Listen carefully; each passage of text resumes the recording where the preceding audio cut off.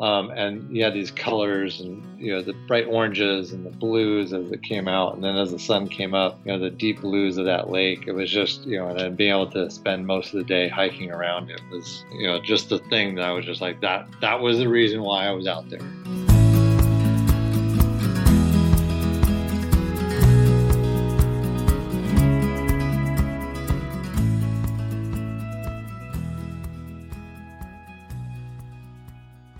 Hey folks, welcome to the Adventure Sports Podcast. I'm your host, Mason Gravely. So as I was kind of predicting and speculating, 2020 was going to be a big year for adventures. Anytime there's a disruption to the economy, disruption to our normal life, it is the thing that a lot of people need to say yes to their adventure finally, whether they're laid off or just life is so different, they finally say, let's do it. And it's, not that easy for everybody. A lot of things have to work out to say yes to an adventure, but sometimes something like this is what you need. And we have a lot of interviews lined up from folks who did just that. But today's episode with Amy and Brian Micheletti, they had actually been planning their Pacific Crest Trail through hike for 8 years, waiting for the kids to go off to college. Well, they were supposed to leave in March. We all know what happened in March, and Amy and Brian said they were going to go anyway. What safer place to be than out in the woods, right? And so they continued with their plans, got on the trail, and had quite the experience. I'm going to let them tell their story. But thanks for listening. Thanks for joining us today. And I really encourage you to check out any sponsors we have in the episode and send us any folks that you think would make a good guest. info@adventuresportspodcast.com. All right, here's the episode.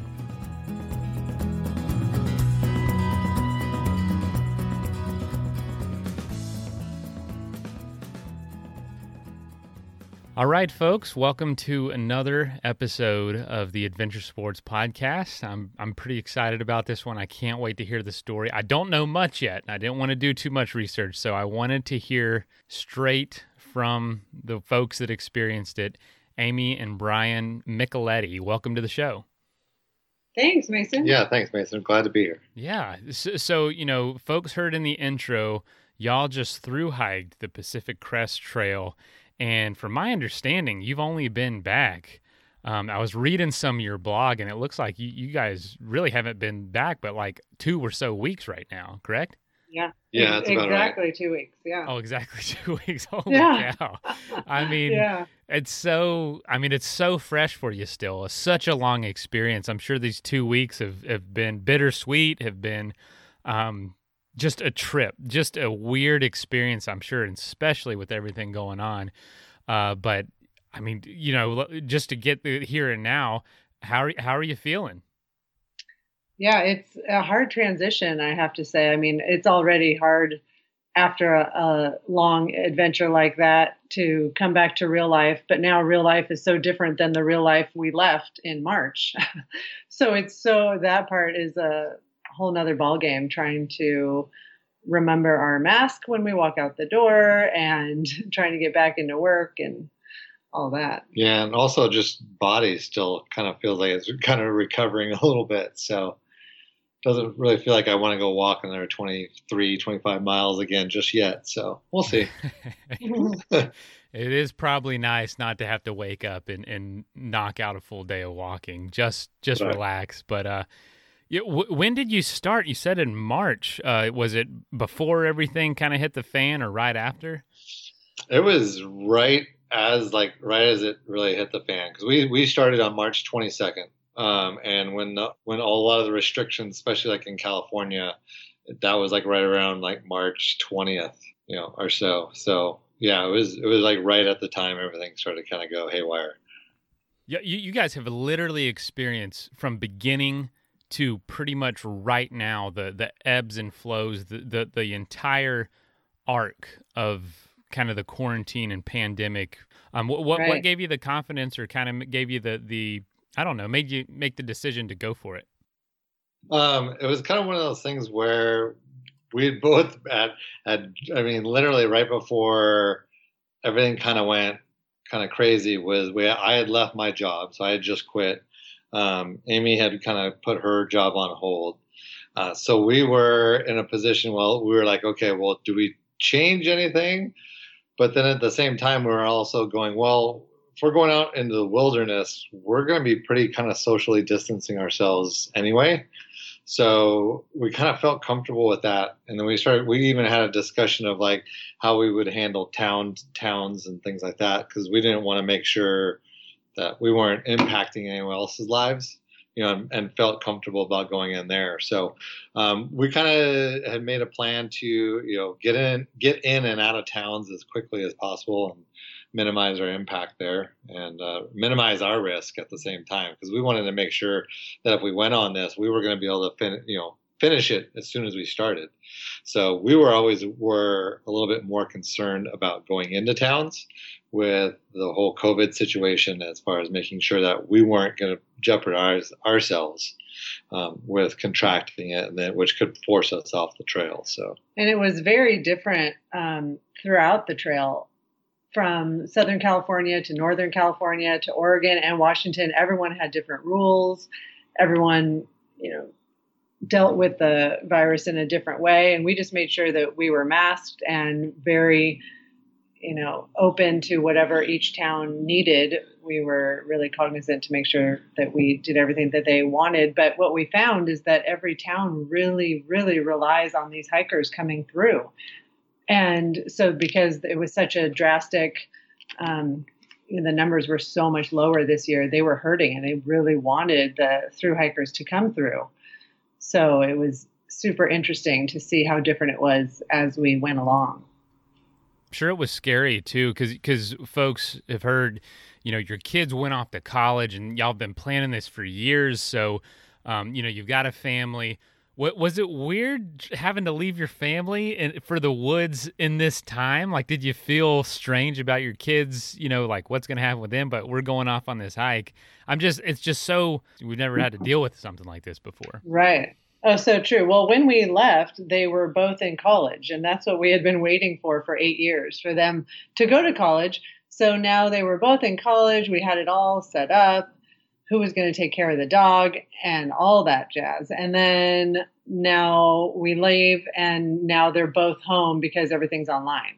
So everything completely changed. So they could actually be home and take care of the animals and take care of the house. And so that actually was kind of handy. And they could also update us as things were going, because we didn't always have cell service, but we always had an inReach with us. So they could update us on what was happening. So we knew what was going on with COVID, but it definitely, we didn't know the extent of everything. Yeah. And I don't think we necessarily felt like we couldn't go because they were here, because both of us kind of felt like whether we were home or not, their risk of being around other people with the virus and stuff was still going to be the same whether we were here or not. So that's kind of why we felt comfortable leaving and, let them be adults and kind of make some decisions on their own as they went too. So, hey, it's like, hey, y'all, this is the real world. Deal with it. That's you're pushing them pushing them out of the nest. You're letting them stay in the nest, but y'all are heading out. So that's right.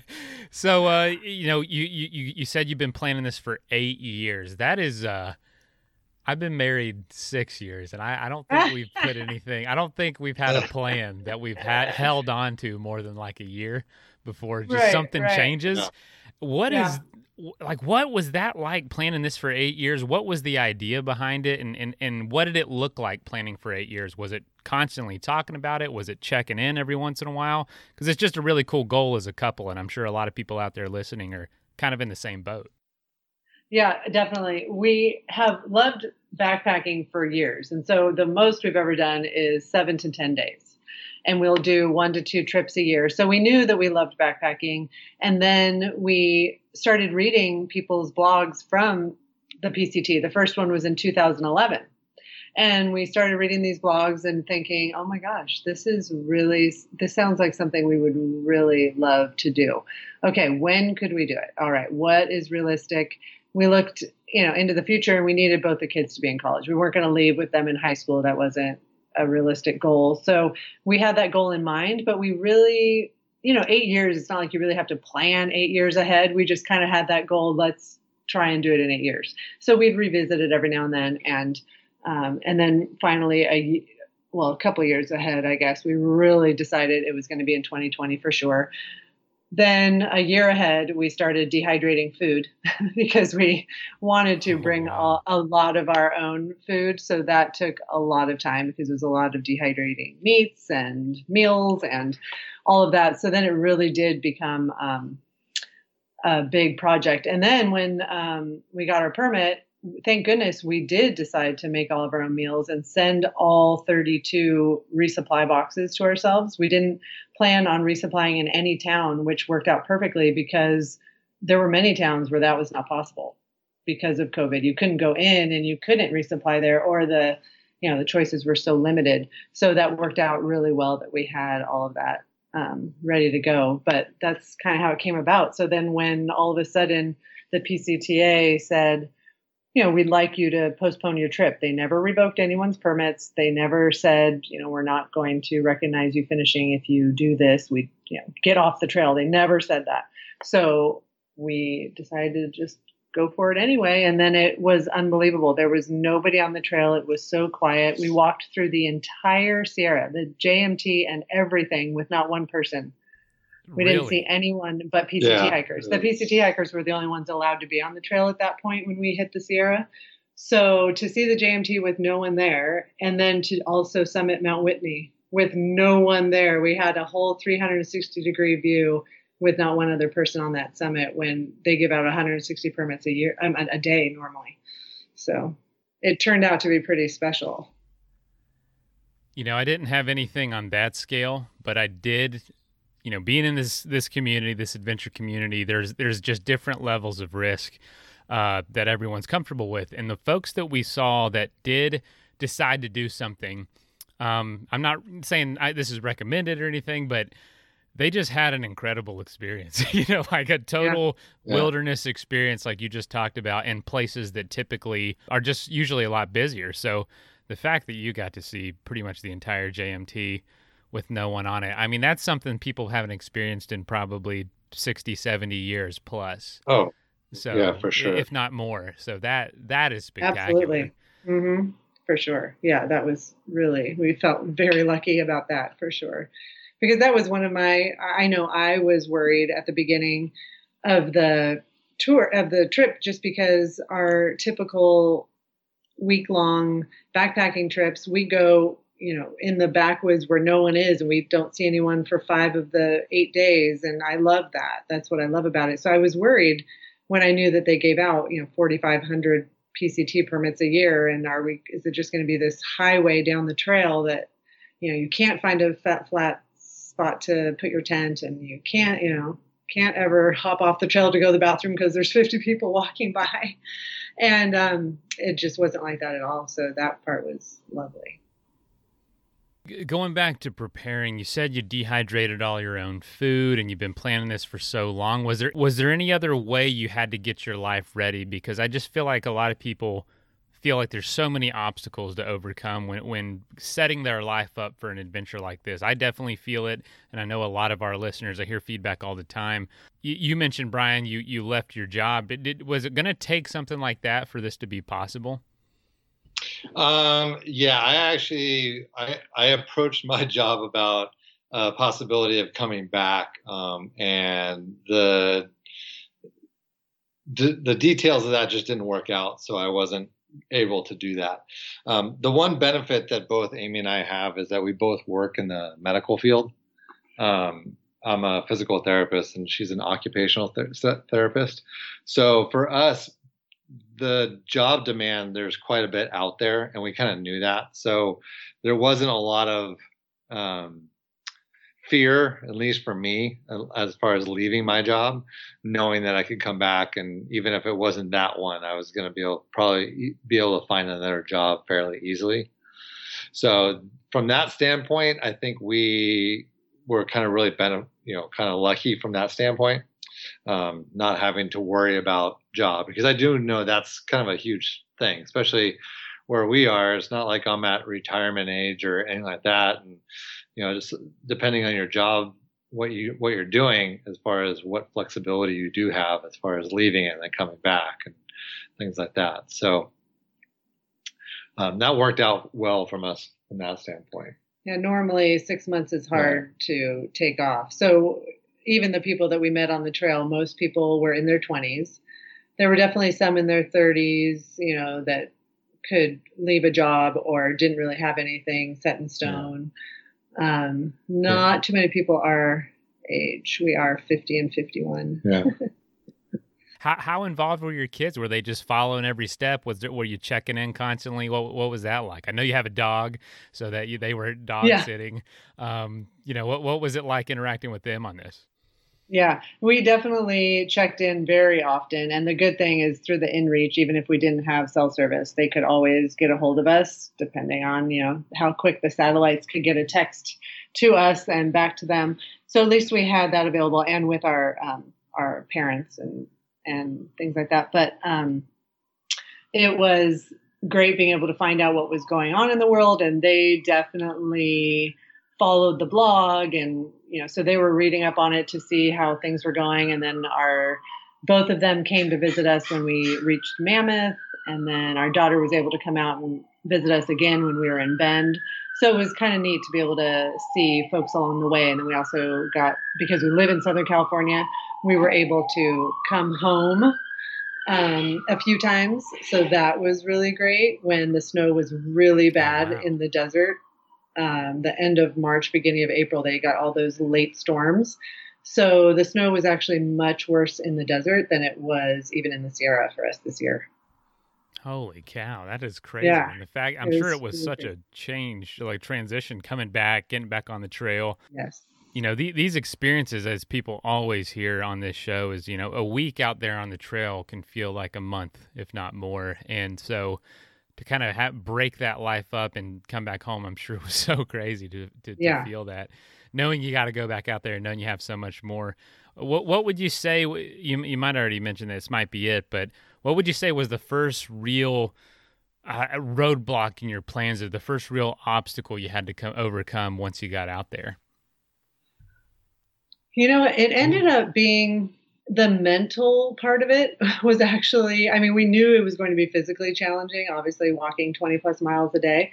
But I think we both felt like the mental challenge was a bigger obstacle than anything. It really is. You have a deadline. You people think that, you have forever. You can just take however much time you have. Why are you rushing is what people kept saying to us. And we're like, we're not rushing. We're just trying to get to Washington, to Canada before Washington gets hit with a big storm, which is funny because we ended on a Friday and the very next Thursday was a huge snowstorm.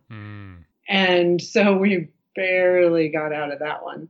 But there were definite troubles at times getting into towns, especially Big Bear was the worst time for us, because right then is when they had shut down Big Bear and they said no one can come in, and we needed to pick up our resupply box in town. And so it's not a walkable distance. I think it was 12 miles. Yeah, about 12 miles into town to the post office. So after a whole big long day, it's not like we really wanted to spend another 12 miles walking on the road to get into town to get our box and back. So we tried to find rides. There are no Ubers, no Lyfts. We tried calling all the phone numbers that were available to us. Nobody was picking up hikers. Because even hitchhiking, that was one of the biggest obstacles, I think, for a lot of the hikers this year, just because with the virus going on, hitchhiking into towns became really difficult because no one, and rightfully so. I mean, they were a little nervous about just picking up people off the stand on in a trailhead. So we ended up finally talking someone who usually shuttles the elderly around to their doctor's appointments in Big Bear. I was able to talk them into, please, we will pay you any amount of money to just take us to the post office and back. And they didn't have anyone to take, so it was going to be an empty bus. So we were able to get on there, pick up our box, and then have them bring us right back to the trail. But the unfortunate thing there is we were kind of so flustered about the whole thing and how it all went down and how it barely went down. And so we never got water, we never got food, and we never got to check our resupply box until we got dropped back off at the trail. And that's when we realized we never filled up our water bottles and there is no water source right here. And now it's dark and oh my gosh. And so that's where, you hear about the trail providing all the time. It's just, such a well-known slogan. And it really, that happened to us so many times. There were 2 other PCT hikers that happened to be sitting there waiting for their parents to pick them up. They had been waiting there for hours. I mean, they could have gotten picked up earlier, but instead they had already filtered water that they were just going to dump and they hadn't dumped it yet. So we happened to have this water and thank goodness now we can make dinner. So we get to our tent spot, we open up the resupply box and it's a dinner short. We're like, what do you mean it's a dinner? Why? How does this happen? Like we planned all of this ahead of time, but as you know, with any, big adventure, you can plan all you want, but things will not always work out the way you plan. So we ended up having to split a dinner when we're already so hungry. Oh my gosh. Oh, so it was things like that that are always. Yeah, so Big Bear was probably the biggest hurdle that we had. Was the first and biggest hurdle. Yeah. And that, was pretty close to the beginning. I mean, what day was that, you think? Yeah. We were maybe like 2.5 weeks in to the hike at that point. 3 weeks maybe. So not only were you dealing with just the normal through hiking challenges, which are huge, which are big challenges. I mean, a vast majority of folks or a large percentage of folks don't finish a through hike when they start. Not only that, but you're dealing with all these other things that folks typically rely on, which is hitchhiking in these towns. And you can't rely on any of that. Did it ever get to the point where you thought, what are we doing out here? This is just too much to deal with this year. Or are you both just not typically in that mindset? Not typically. I mean, we were actually probably the most comfortable once we were on the trail. So, we were always a little nervous about going into town. Because one is we wanted to make sure that they didn't lose our resupply boxes. We didn't run into that. We had a couple of places that misplaced it. So when we got there, they're like, no, you never got your resupply box. It's not here. And it kind of causes a little bit of stress because you just never know what you're getting going into a town and whether things are going to be there, even though we had, tracking numbers and all this. You're still kind of at the mercy of the postal service or even at other locations where we had boxes shipped to.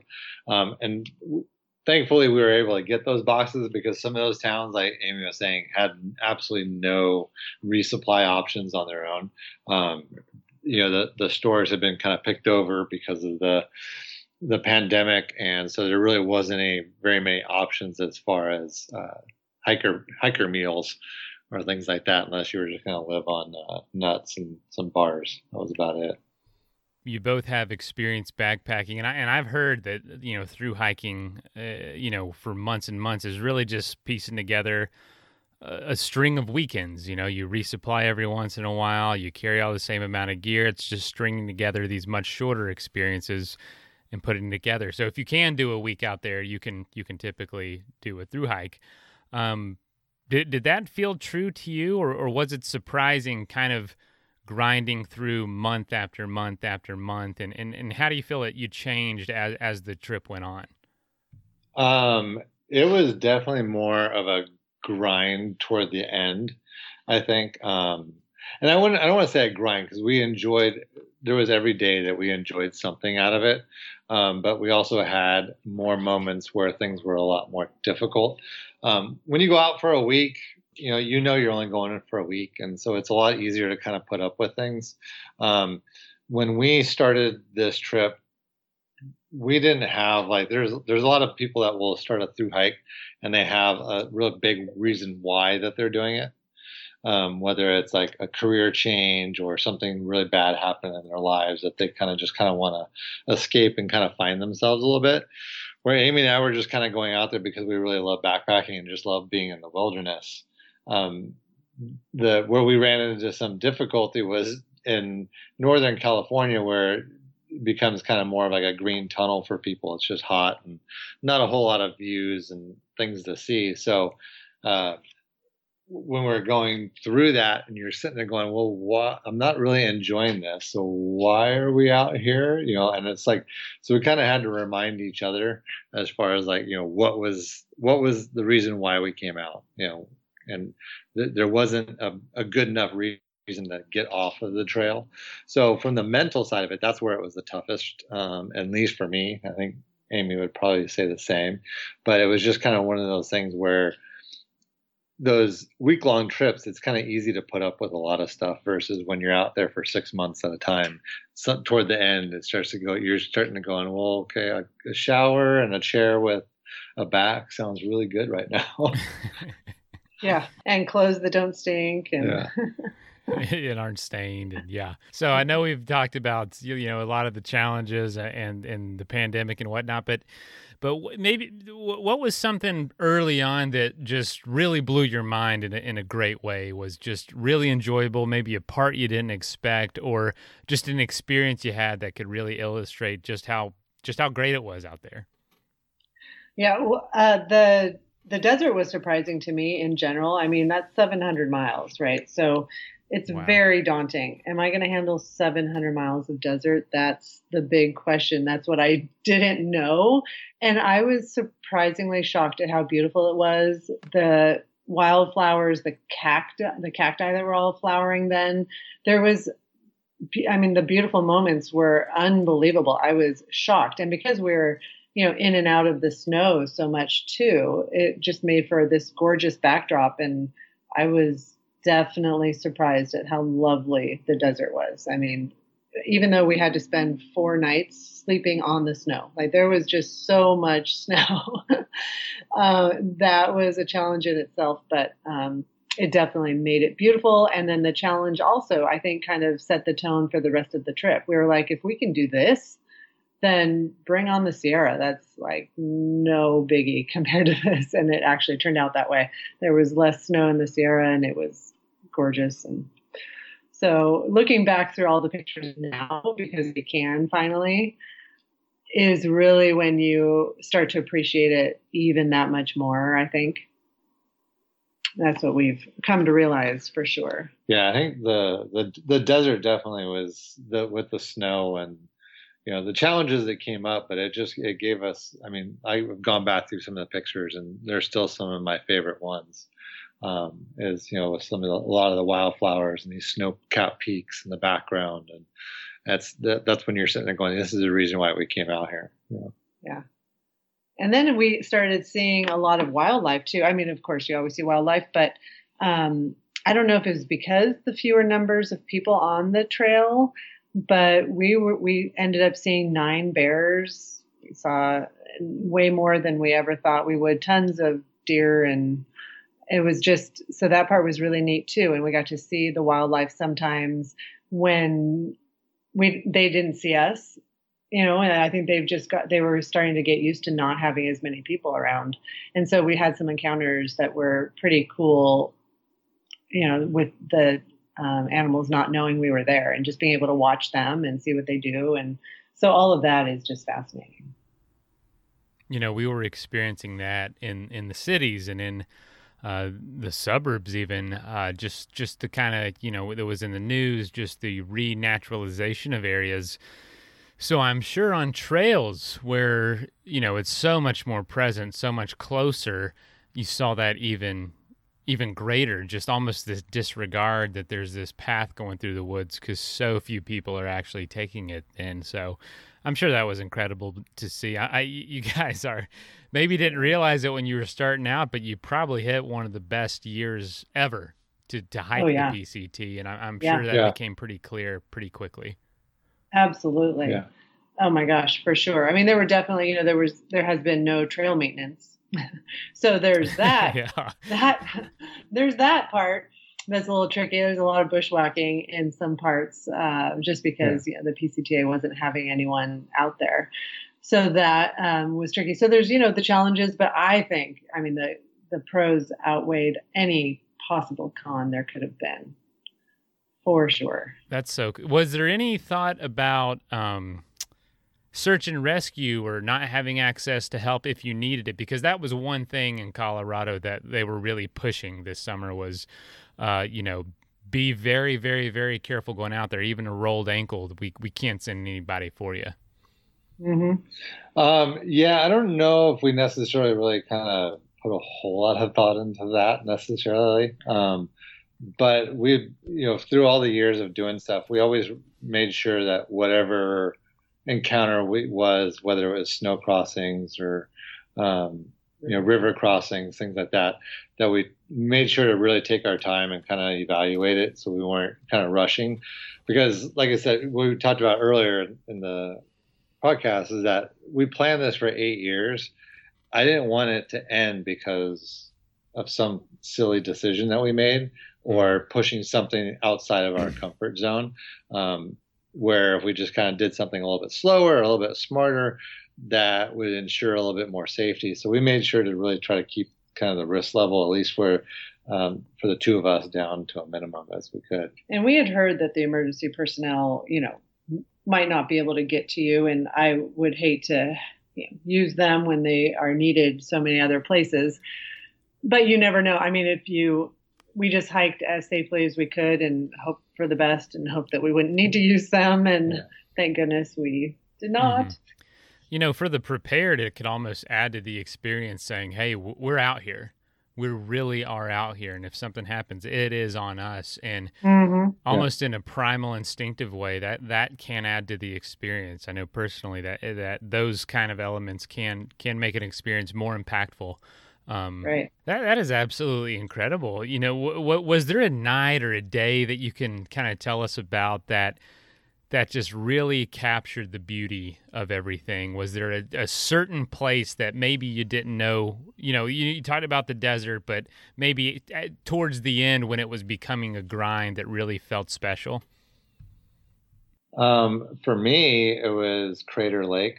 Although, that's kind of a popular destination. I mean, one you can actually even drive to and stuff, but it came for me at the right moment, because there's those moments on the trail where you may feel really low, like you're just like, why are we doing this? Why am I grinding through some of this where I'm not necessarily having the most fun? And then all of a sudden, that's kind of where I was, at least at a mental state a little bit. I still enjoy the days, but enjoying a day when you're only seeing stuff that really entertains you for maybe like 20% of the day still makes it for a long day when you're getting through the rest of it. And then we came upon Crater Lake, and that was, it was just like this shot of energy and just love of nature that I needed, that just kept with me for the rest of the way, all the way up to the Canadian border. Just walking up on it, because I had never been up there, and walking up to that rim, we got there right at, we made sure we got up early that morning. So we got up at about 3:00 to get up, because our goal was to try to get up there for sunrise. And then we had a long, about a 6-mile walk up there, got there right as the sun was coming up, and just the spectacular colors with these, just clouds that were just kind of, it was almost like picturesque it's like a movie set, because it was like these clouds that were pouring over the top of the rim of Crater Lake down into the lake itself. And you had these colors, and, the bright oranges and the blues as it came out. And then as the sun came up, the deep blues of that lake. It was just, and then being able to spend most of the day hiking around it was just the thing that I was just like, that was the reason why I was out there. That was the thing that I was like, what, doesn't matter how bad things can get, I'm going to find my, the next Crater Lake, and, and that's going to keep me going and stuff like that. So. Yeah, for me, it was actually this one certain wildflower. It's called the pasque flower, Pasque, pasque flower, that I found in Northern California. And for the first time ever, we hadn't seen it the whole time. And we really took advantage of all of the different, wildlife and wildflowers and all of that. We took pictures of all of that to add onto our blog. And we also got this app that you don't need cell service for, so you could find out the names of everything. And then we could, put that in there too. And so we found out, I saw this pasque flower that is absolutely just the most, I don't know, fun, enjoyable, just like put such a smile on my face. It's like this big puffball. It almost looks like something out of Dr. Seuss. It doesn't look real. Like, I didn't understand why this was here all of a sudden in Northern California when we were really struggling to get through that portion, and so anxious to get out of California and just finally get to Oregon. And then I saw this flower and it just really uplifted my spirits. It made everything just, I don't know, it was just so much better. It seems so ridiculous that this flower could do this, but for some reason it was right at the perfect time. And then the funny thing about it is we only saw them probably 5 or 6 more times throughout the entire rest of the trail. And it was always at like the most perfect time. It was just so strange that this pasque flower came out of nowhere. I didn't even know it existed. And here it is, like cheering me on as I'm walking down the trail. It was pretty neat. I don't think that's strange at all. I think that's incredible. It becomes, with a long journey like that, the little things. The little, not that Crater Lake's small, but it's a big thing. Yeah, but you're it's right. It's a combination. It's a combination of the massive and the small. It's a combination of, on this show we talk about it a lot. It's a combination of the inspiring, the things you can never attain from an adventure perspective, but also the very relatable. So the balance between the two can really be what pushes you on. So that's incredible to hear. You both kind of illustrated that extremely well. You might hear my little one in the background. Oh, yeah. Sorry about that. Oh, please, Right. no problem. He's a year, so we've got, if we're trying to time it what y'all are doing, we've got about 17 years before. Yeah, right. Oh, that's it. You have lots of time to start dehydrating that food. That's yeah. So you know what? That's funny you bring that up, because I've been told a lot that I don't ask enough about like the preparation and like meals and stuff, because apparently I just eat out of a jar of peanut butter while I'm out there on my trips. People are interested in that stuff. So could you tell us a little bit about that? What did the dehydration process look like, and what were you doing? Like, what kind of meals? What are some things people can some tricks you can share with folks? This actually started a really long time ago when we first started kind of backpacking. I actually went to a class from REI on backpacking, backcountry meals. And it was a great little class because it talked about all these different types of meals that you could make that weren't necessarily Mountain House or Backpacker's Pantry.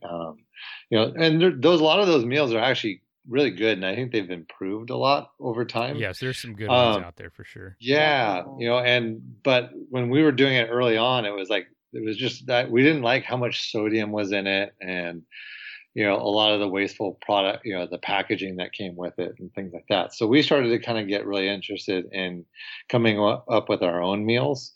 So once we went to this class, all of a sudden I started to realize is that we can almost take anything that we really like at home and turn it into a backcountry meal, because all we were going to basically do is just kind of rehydrate it, basically the way we were doing with our backcountry pantries and stuff like that.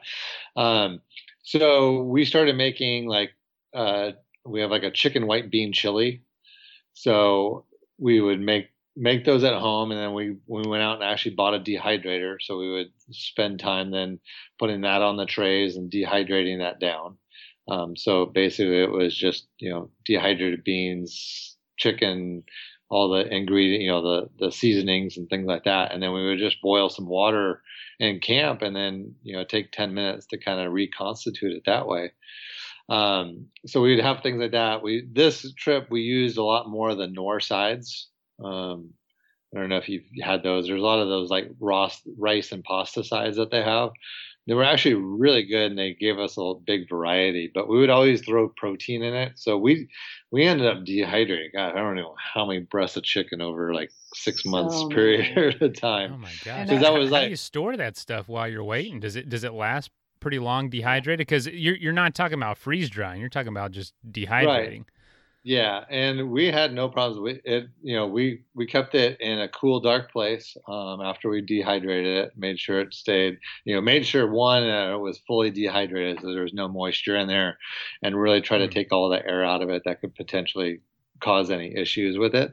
And we had no issues as far as it holding up, from that standpoint. So we also had a salmon pasta with lemon dill sauce, and we had a sweet potato lentil, and so these are meals that we just really enjoy at home, and you can absolutely just rehydrate anything. The one thing we did learn early on is we would always take the protein out. So the chicken, the salmon, the steak, whatever the protein was, we keep that in its own bag, and we start reconstituting that at lunch. So we'll start cold soaking that like about 2 hours or 2 to 3 hours ahead of time. So as long as we do that, and then we can just add that to the dinner that night, then it's fine. Yeah. When we tried to do all of it together years ago, then, that's when the protein would still be a little crunchy. 10 minutes wasn't really enough time to make that a lot easier to eat. So wow, y'all ate good out there. Wow, sounds great. I'm sure it tasted even. I mean, a million times better out there after a long day, maybe in the rain or in the cold, and just eating one of those meals was, I'm sure, amazing. Oh, for sure. And we talked about, it was worth it for us personally to have the stove because, of course, so many of thru hikers just cold soak. And it was really nice. And we were jealous when they were going to sleep and they didn't have to clean up their pot. So that part I totally get. And we were jealous of that. But when it was cold and we really wanted a hot meal, I have to say it was just worth it for us to carry that stove. Yeah, I'm definitely a carry the stove kind of person. I like my coffee. I like my hot meals on a cold day. And, I'm sure also it was cool, bagging that food up or dehydrating, knowing you're going to enjoy it out in the wilderness.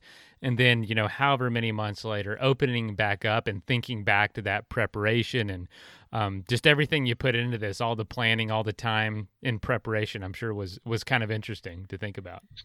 Yeah, no, and it was great. It really was. And that was the other reason why we kind of wanted to do the meals too, was because we knew what was going into it. And so we kind of felt good about having the right amount of ingredients as far as, proteins, carbs, fats, things like that to kind of keep us going on the hike.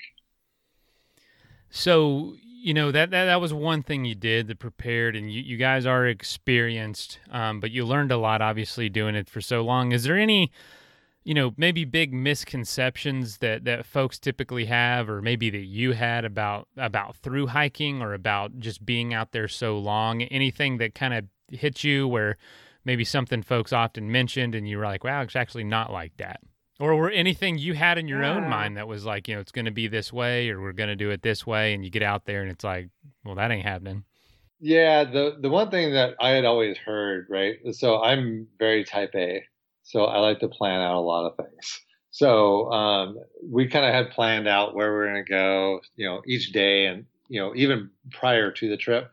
And we had always heard that, don't make a plan because it goes out the window within the first week. And I was like, well, so to me, it was always like, well, they must have not just planned it right or things like that. But once I got out on the trail, I became very aware of those plans going out the window right away because so many things became much more dependent on, especially for us, like water sources. And then, for me, what I had to learn and where I kind of hopefully evolved a little bit through this thru hike is learning not to stress about the small stuff, the things that I can't control. It's just like you just get up in the day and you're like, okay, well, we have 15 miles before our first water, and that's just what it is, and we're just going to have to deal with it and just go. And there's no amount of planning or no amount of prep that you can do that gets you ready to just kind of fly by the seat of your pants at times. No, that's a skill in itself for sure. Amy, would you say you're more type A or type B? Well, I also like to plan, but I'm very, very much fine with just kind of seeing how everything's going to fall into place. And, as long as we have a solid basic plan, I'm fine if we're a little off here or there. I can kind of let things go like that, I think, a lot easier than Brian can. So it was a good combination because he would really get worried about the water sources and how long we'd have to carry water. And that's like one thing we really don't like to do is carry too much water just because it's so heavy and just such a bummer. Can't dehydrate that. Yeah, exactly. And so I just was kind of like, we're going to have to carry it. That's just going to be it. And he would really worry about it and wake up early thinking about it. And I'm like, hey, we'll just do it. We'll just carry it. It's not like it's, we were so after the Sierra and having to carry the bear can and everything was lighter after that. So it's like, it'll just be like having the bear can back. It's all right. It's no biggie. How wild was it to have to worry so much about something so basic? Oh, it was absolutely crazy. I mean, honestly, like we started to get a little obsessive. Like even when we were brushing our teeth in the desert, especially brushing our teeth, I remember literally only letting 2 drops of water land on the toothpaste. I'm like, that's it. I can't spare more than 2 drops to wet the toothbrush. Yeah. And you're just going to have to deal with it. Brush, brush, brush. Okay, now you're just going to rinse with the smallest amount. How much do you need to rinse with? How much? Like a teaspoon? That's probably about it. So that part, it definitely. So then when you switch to the Sierra and it's just like bountiful water everywhere you turn, it's hard to switch that switch. It is kind of funny how you get a little crazy about it. A little crazy. Yeah, I think you definitely take it granted the lack of water out there and the ability just to walk up to a faucet and just kind of open it up and fill up a glass and start drinking. Yeah. So how strange is it going from worrying about shelter, food, water to now being back home for 2 weeks? Yeah. It's been strange because there's a lot of those things, like even with the water, I find myself still kind of, which I guess is a good thing, right? Conservation from that standpoint. Especially in Southern California. But I find myself, I'm way more stringent as far as like letting the water run. Like, okay, fill this up, I'll wash, and then I'll rinse. So much more on a conservation level now being back, where I brought that back from me with from the trail to home. But trying to adjust to just kind of normal life, because we always joked around as like that. Our 3 stresses for the day was, okay, do we have a flat spot to set up our tent? Do we have food? And do we have water? And as long as we had those 3 things or could figure something out that was close, we were good. And now you get home and all of a sudden each day or the night before, I'm writing down a list that has like 10 to 15 different things that I need to try to do the next day. And that's just kind of odd. And trying to get used to having that back in my life has been a little bit of a struggle. Yeah. Well, let me ask you this, adventure, the reason we do it, it's to experience that and to learn from it. What kind of principles do you want to take from the PCT back to normal life? Because there's a lot we learn out there, like you said, that the big three. A lot of adventurers talk about that, and trying to incorporate that back to quote normal life. And even normal life right now for everyone is not going to be normal for a while, whatever that is. So what do you think the lasting impact is on the both of you, with lifestyle and with mindset? I mean, I would love to think that I could not sweat the little things, like out there. You just can't worry that there's dirt under your fingernails and you have to put your contacts in anyway. And you don't, you just things like that. You can't worry about that. That's just the way it is and deal with it. And here I would love to say that I want to not sweat the little things, but I don't know if that's realistic. I mean, how long can that last before we're just like sucked right back into, because we are both in healthcare, we do have like other people's lives in our hands kind of. And so I don't know if it's even realistic that we, can't get sucked back in, but I'm going to try and take that with me as long as I can. Yeah. And for me, it's the things I really came to appreciate out on the trail was just family and friends, and how good of a bond you can have with people, especially with people with very similar mindsets. So that was the neat thing I think I found on the trail was the other thru hikers that we met along the way. You could just hike with them for a day and it felt like you knew them like for years. And you would have reunions when you saw them back on the trail, maybe, even a month or two down the road and you hadn't seen them. So to me, it was like having family and that support system and being there for each other is something I definitely wanted to bring back. And then also just knowing that, it doesn't matter what materialistic stuff I have, because that doesn't impact my life as much as like family and friends.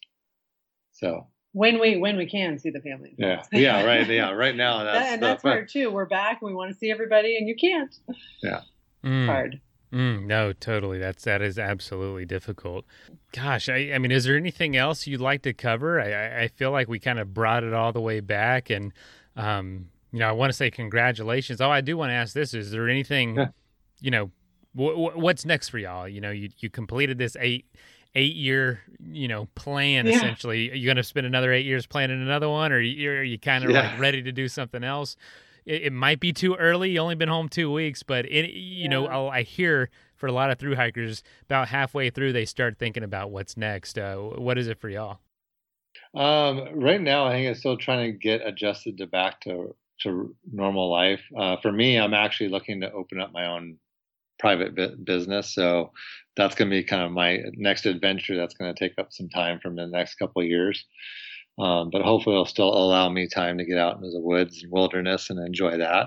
But who knows? I think keeping my options open it's weird because, toward the end of the trip, logging all those miles, we were like, okay, we're done. I'm done. But then sitting around and, you start daydreaming about being back on the trail and, have these weird dreams, that I'm back out on the trail hiking again. So, And there are 2 more long trails. Yeah, right. There are 2 more. So we'll see what happens. Yeah, plus a million others. But as far as another through hike, I think maybe the shorter distances. I mean, the CDT obviously is very compelling and sounds so interesting, especially from a navigational standpoint. So, a little added challenge. But also we're not, young, as young as some. So, can another 8 years? Oh my gosh, I can't even imagine. Yeah, I don't know. But we'll see. It's tricky. Wow. Well, y'all, congratulations. You mentioned a blog a number of times. Is there somewhere people can go and read about your experience? Yeah, if they wanted to look up the blog, it's the address is Amy, so AMY, and then N as in Nancy Bry, hike.wordpress.com. Thank you, Amy and Brian, for joining the Adventure Sports Thank Podcast. you. This was great. Thanks so much. Yeah, appreciate it. Mason. Yeah. All right, y'all. Well, have a great night, and we'll talk soon. Okay, sounds good. Thanks a lot. All right. Bye. First of all, thank you so much for listening. It means the world to us that you choose to listen to this show. If you'd like to help us further, you can leave a review on iTunes, share us with your friends, your family. It goes a long way to grow in the show. You can also support us financially through patreon.com/adventuresportspodcast. Link is in the show notes. And also, if you have an idea of who could be a good guest for the show, we're always looking for people to tell their story about the outdoors or adventure. So if you know someone, please reach out. Email us at info@adventuresportspodcast.com. And until then, get out there and have some fun.